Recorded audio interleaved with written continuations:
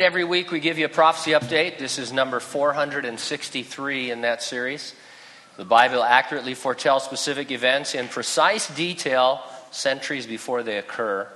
Because we know that there are about 500 or so prophecies yet to be fulfilled, we look for news and trends that you'd expect to be taking place. We call them the signs of the times.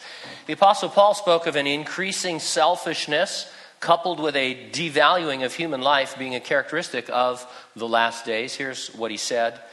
This is from 2 Timothy. Know this, that in the last days perilous times will come.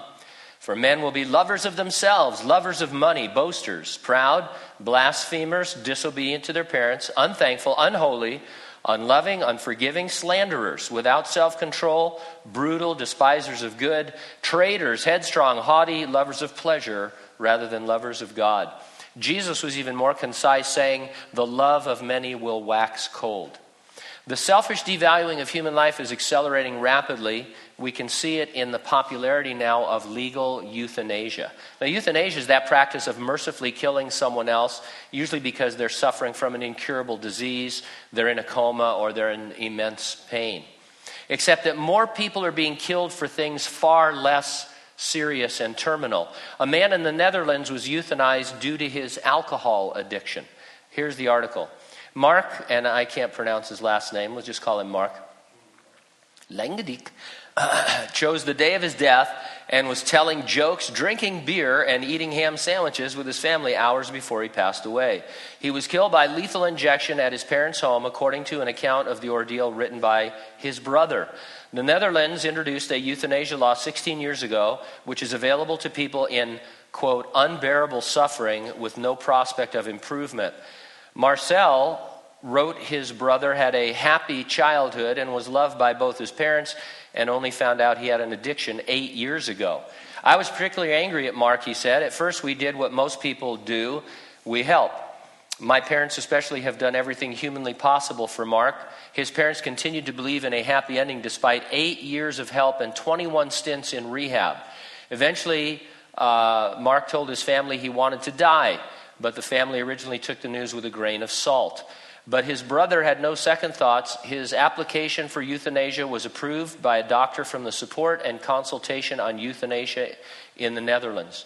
His doctor explained the procedure before telling him to get into bed and stay calm. At this point, they all started crying. My parents, everyone, actually even Mark. We cried, told each other that we loved each other, that it would be all right, that we would care for each other, that we would see each other again. We held each other, he said. If it was not so terrible, it would have been nice. Mark's eyes turned away. He sighed deeply. His last. Dr. So-and-so injected the third syringe. His face changed, lost color. My little brother was dead. More than 5,500 people ended their life using Holland's euthanasia laws last year.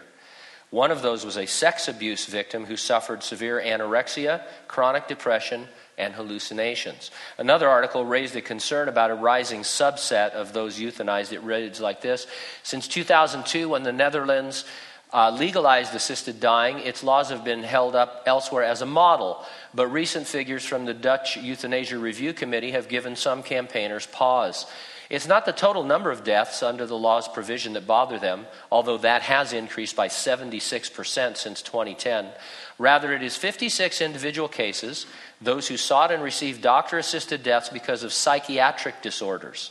According to Paul Applebaum of Columbia University's Department of Psychiatry, the increase, quote, raises concerns about eliminating people from the population as an alternative to providing them with the medical care and social support they need. Another article reported, in 2014, Belgium voted to extend euthanasia to children with disabilities, and a move pro-life advocates worldwide had been fearing would come and expand an already much abused euthanasia law even further. The law allows minors to seek euthanasia under certain conditions, and the measure also would extend the right to request euthanasia to adults with dementia. No age limit would be set. The children who are euthanized would have to, quote, possess the capacity of discernment.